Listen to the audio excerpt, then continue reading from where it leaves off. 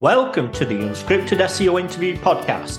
Yes, it's 100% unscripted, 100% unrehearsed, 100% unedited, and 100% real.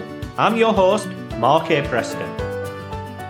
When it comes to Neil Patel, the brand, is the personal brand you have the same as the agency brand, or how do you split the two apart?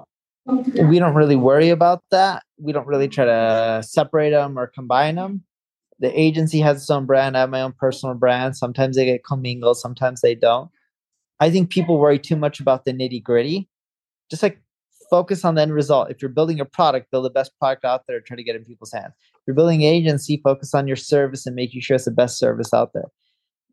Don't worry too much about things like, oh, how's my personal brand perceived? Or how's it going to mix with the corporate brand? Like, these are things that don't really matter in the grand scheme of things, right? What really matters is your product amazing? Is your service amazing? Are you doing whatever to delight customers? Are you creating amazing culture?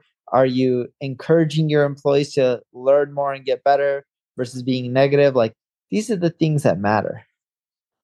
You've been listening to the Unscripted SEO Interview Podcast with me, Mark A. Preston.